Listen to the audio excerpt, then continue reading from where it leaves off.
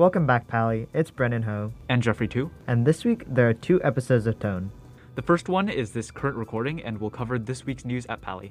The second one is the next podcast in our playlist, and we'll cover analysis of Ukraine from Pally teachers. So let's talk about the stories this week. The Pally Voice reported that the campus is planning a tower building renovation. That's a 2-year renovation beginning this summer, which is worth $20 million. Also from The Voice this week, PAUSD is to drop the masking requirement. Students will no longer be required to wear masks while indoors after March 11th, as Superintendent Don Alston announced Monday, following guidance from the California Department of Public Health. The Pally Voice previewed Peter and the Starcatcher, which is the new theater program's production.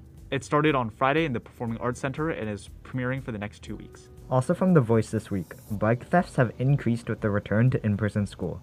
A recent check by Principal Klein found over 40 bikes unlocked around Pally bike racks. A reminder to lock your bikes. There were 2 opinion articles from this week. One was about the end of the SAT and talked about how the SAT moved online and why that's a bad thing. The second one was about Russian aggression and talked about how the US as well as the West should use economic punishments rather than military forces. Let's talk about sports this week. Pally's dance team won an award for their contemporary piece in the X Small category.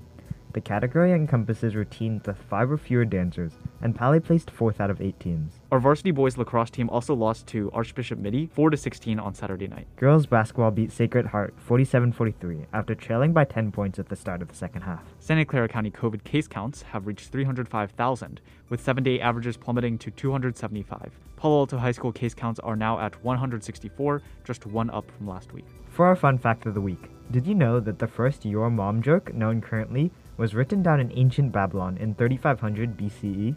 This has been The Voice Tone. Thanks for listening.